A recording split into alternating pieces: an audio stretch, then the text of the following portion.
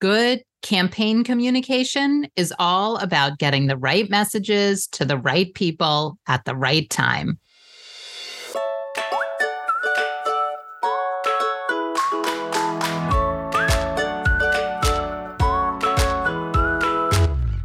Welcome to All About Capital Campaigns, a podcast that provides fuel for your nonprofit's growth. Each week, Andrea Kihlstedt and Amy Eisenstein, co-founders of Capital Campaign Pro, provide practical tips about raising more money for your nonprofit organization. Here are your hosts, Amy and Andrea.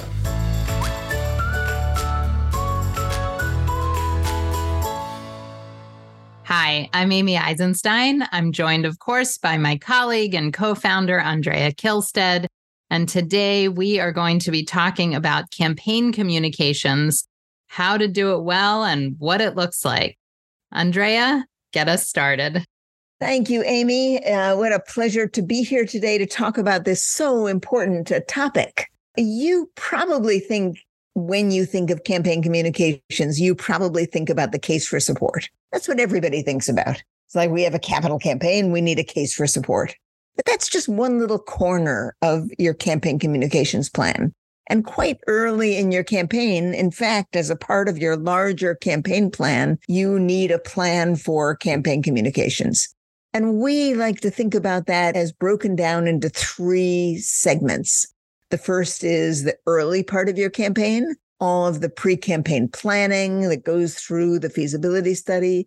Then that middle part of your campaign, that's what we call the quiet phase of the campaign. And yes, you do need a communications plan for that part of your campaign. And then the final part of your campaign, or the public part of your campaign.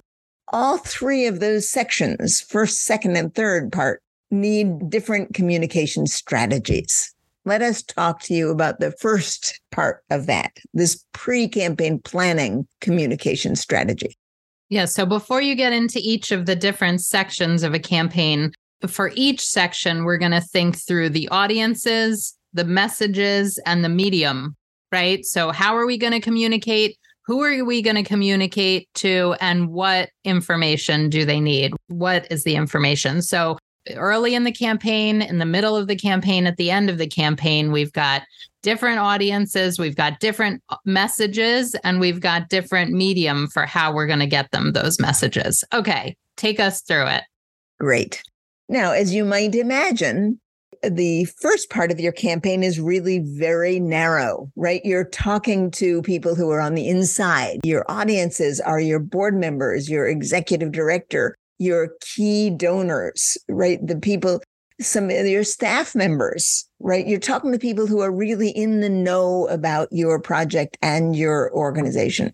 And you're talking to them about the plans that you've developed that are going to be the basis for your campaign. Now, how are you talking to them? Well, clearly you're not using billboards to talk to them at this stage of the campaign. You're not using brochures either. Nor brochures. You're using simple draft documents, and you're asking them to read draft documents to give you feedback. Maybe you are having meetings and discussing with them what the preliminary plans are for your campaign. That's part of your early campaign communications as well. So if you think about this first part of your campaign, the audience are the people who are closest to you. The message is sharing the information about the project that you are planning, and then the early planning for a campaign that is going to fund that project. And the medium or media are these very tightly controlled drafts of information, Word documents, even meetings where you're discussing those plans with people. Right. You may do an email blast to a very small group of people so that they know what it is you're doing. But everything you're thinking of is to a small, important group of people, because when they grab onto what you're doing, when they fully understand it, when they agree with it, then you're going to be ready to move on to the next section of your campaign. Right. So early on, it's really one-on-one and very small groups. You said email blast, but I don't think you meant it. Emails, yes. small email groups, very small blast, 10, 5 people, 3 people. Is that an email blast? Really small executive committees, those type of very small groups and one-on-one. But I think that's super important. This is not the time for public communications or mass communications. This is really early on the insiders group, the elite, donors, your board members, the closest people to your organization early on in the campaign. All right. And you'll tailor those messages. Those messages are going to be highly specific and highly tailored for each person that you're talking to and each little subcommittee. Great. Let's talk about the quiet phase. So the next phase of the campaign where you're going a little bit broader, but it probably looks fairly similar to those early days of the campaign in this quiet phase too. What sticks out for you? Yeah, what sticks out for me is this, that during the quiet phase, you are expanding a little. You're expanding beyond the immediate family of your organization to the people who are the largest potential donors. Remember, in the quiet phase, you're soliciting the people who are closest to you, your organizational family, and the people who have the largest capacity to give. So that's going to be your audience when you think about a communications plan. You're going to be involving them by sending, again, it will be a draft of a case for support, maybe a donor discussion guide, something that is an infographic that you will have just for individual donors. Again, it's going to be very tightly held and tightly controlled, but it's not going to be the same sort of draft that you used in the beginning when you really were developing your plan. By the time you're actually asking these people for money, your case will be more fully developed. Your solicitation materials will be more fully developed. You will have perhaps a slide deck. Maybe you're going to have what we call a donor discussion guide, an infographic to use when you're talking to donors, right? Maybe you'll have the next level up of your case for support. And these things are going to be, again, targeted directly to individual donors. So while it's still held tightly, it's a little broader. The materials are a little more polished and finished. And in fact, while you will certainly be talking about the project that you're going to be funding, you will be spending more time talking about the campaign itself. How much money are you going to be raising? Where is that money going to come from? How are you going to raise that money? So the focus has shifted a little from the project, which is what you talked about in the early phase, to this middle section when you're talking about the campaign from a very high capacity level. Right. You may have a folder of materials that you include, an overview budget. You're going to include some materials, donor recognition, opportunities, other things when you're soliciting in this phase, a list of board members, other things. But it probably still will all be Word documents. You're not going to have a fancy brochure yet. This isn't for mass prime time, right? And so you're still doing things that are really one-on-one. So you're custom printing out a proposal or this updated, iterated plan for each donor that you're talking to. The other thing that you're talking about in the middle portion of your campaign is you're letting people know who is involved. By the middle portion of your campaign, you actually have committees. You have volunteers who have signed on to your campaign. You have a campaign chair or co-chairs. You have a campaign cabinet or a steering committee. And to let people know who has signed on at that level builds confidence. So you're going to want to include that in your communication, which of course you didn't have in the early part of your campaign, but you do have now in the middle portion of your campaign. Excellent. All right, let's talk about towards the end of the campaign. And this is probably the biggest shift. One thing, let's go back to the middle for a minute. So another part, we're talking about one-on-one with donors mostly, but you want to communicate with some of those committees that you just mentioned. So you are going to be sending reports, probably by email, to subcommittees, to the board, whether it's quarterly or monthly, whatever cadence seems to make sense. And you're going to tailor those communications. Again, it's not for the public. It's not for everybody's eyes. It is for those that are involved closely, but you think about those one-on-one donor communications and who do you have to give updates and reports to. So those are all part of your communication plans for your campaign. You know, Amy, it's so important that people do that in a thoughtful and organized way. Instead of waking up one morning and thinking, well, I think it's time to let our board know what's happening with the campaign, or we just got a big gift in, let's tell our board. You will want to have as your part of your communications plan, as Amy said, a monthly report to your board. You're going to want to do that in an organized way. Even in the months that the campaign hasn't made the progress you'd like it to make, you're going to want to be reporting. And that sort of reporting needs to be part of your communications plan in this fairly lengthy middle section of your campaign. So all of it, it's so easy to forget how important it is to have a serious plan where you know when you're going to be reporting to whom. And because to the extent that you do that well, you will build confidence.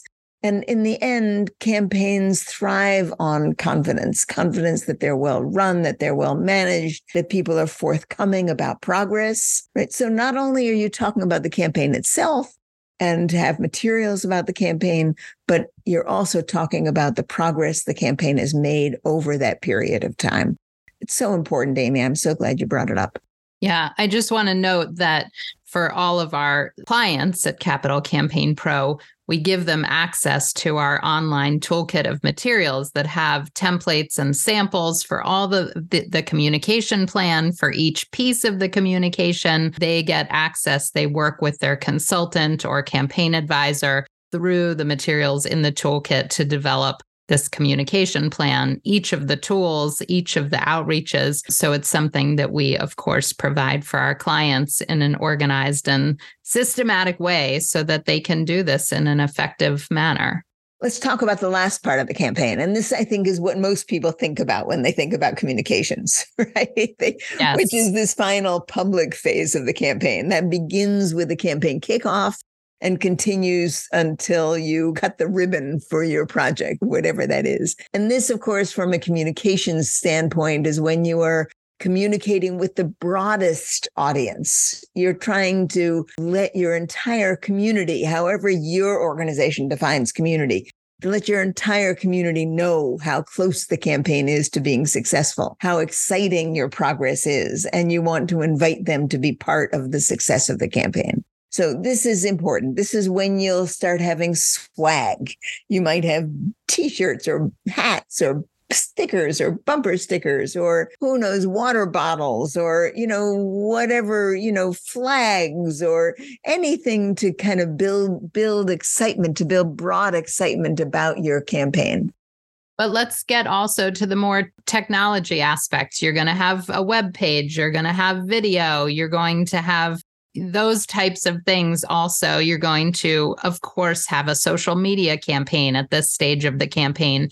You're really going broad and wide. So you're going to need messages and figure out who your audiences are with the wider community to make sure that you get access to them. You're going to do press releases. You're going to try and get some media attention and having social media campaigns redirected back to your website, all of those things. So physical presence at your site, if you have one with big thermometers. This is probably a chance for, that good old-fashioned brochure or more modern brochure online, videos, like I said, all sorts of big splashy communications that we typically think about as communications. Now, here's a cautionary tale about thermometers. Yes. There's nothing worse than an organization that puts up a thermometer in its front yard in the middle of town too early. And it doesn't go anywhere. Because it sits there, right? And the paint starts to fade and, and it doesn't change. That's just deadly. So if you're going to use some kind of a visible thermometer, public thermometer, you have to wait until close to the end of your campaign. And when you put it up, you have to be strategic about what you're announcing on your thermometer so that you will have regular updates to its progress. Yes. I love that. It's strategic. I mean, there's nothing worse than seeing an empty thermometer. And they go around social media too, right? It's all these crowdsourcing campaigns that send out and there's no gifts and nobody wants to make the first gift, or there's 3 gifts. It's so sad looking. There's no momentum. So, thermometers are about momentum and energy and excitement. So you're right. The more publicly you can update them and change them. I mean, plan to have them up for 3 months, but every month it better make a big leap. Yeah. Well, and you can even talk to donors and say, thank you so much for indicating you're going to make a gift of such and such. I wonder if you can make it, 30 days from now so we can have a bump in our revenue. You can work with donors for that also. But yes, momentum is everything. And boy, when the momentum stops, it's challenging. So be careful in this public part of your campaign that you manage momentum from the beginning of it to the end. But yes, to go back to our initial idea, you are having to think through who is the audience or who are the audiences, what are the messages, and what are the ways in which you're going to reach those audiences. And as you go through your campaign, the messages are going to change, the audiences are going to broaden, right? And the way in which you reach those audiences is going to shift. So that's the way to think about campaign planning. Yeah, I think the one thing that we haven't really talked about is weaving it into your existing and ongoing communications. And that, of course, will be part of your plan as well. You will think strategically about how and when to include it in your regular newsletters, your annual reports, your emails, whatever you're currently doing to communicate with your community and your donors. You will decide how and when and where and what messages you're going to include throughout the campaign. So, of course, that's part of your campaign plan, communications plan as well. Amy, when I was a young fundraiser in this business, for some reason, this idea that we could create a campaign communications plan, taking into account those 3 things, right? Audiences, messages, media, early on in the campaign, and actually be planful about them. So we knew what we were doing as we went into the various phases of the campaign was such an aha for me. It was like, oh, this isn't just going and asking people for money. It's a much more strategic and planful process than that. So I'm happy to share this idea with people who are doing campaigns, perhaps for the first time. Maybe it'll give you an aha also. Right. We do have a wonderful 1-page grid inside our Capital Campaign Pro toolkit that specifically shows audiences, medium. What's the third thing? I just forgot. Messages, and how and when to think about that. So it is something that's thoughtful and strategic, and you should be planning for. Great. I think this was a great topic. I hope you, our listeners, got some tidbits and some ideas. And we thank you for joining us, and we'll see you next time.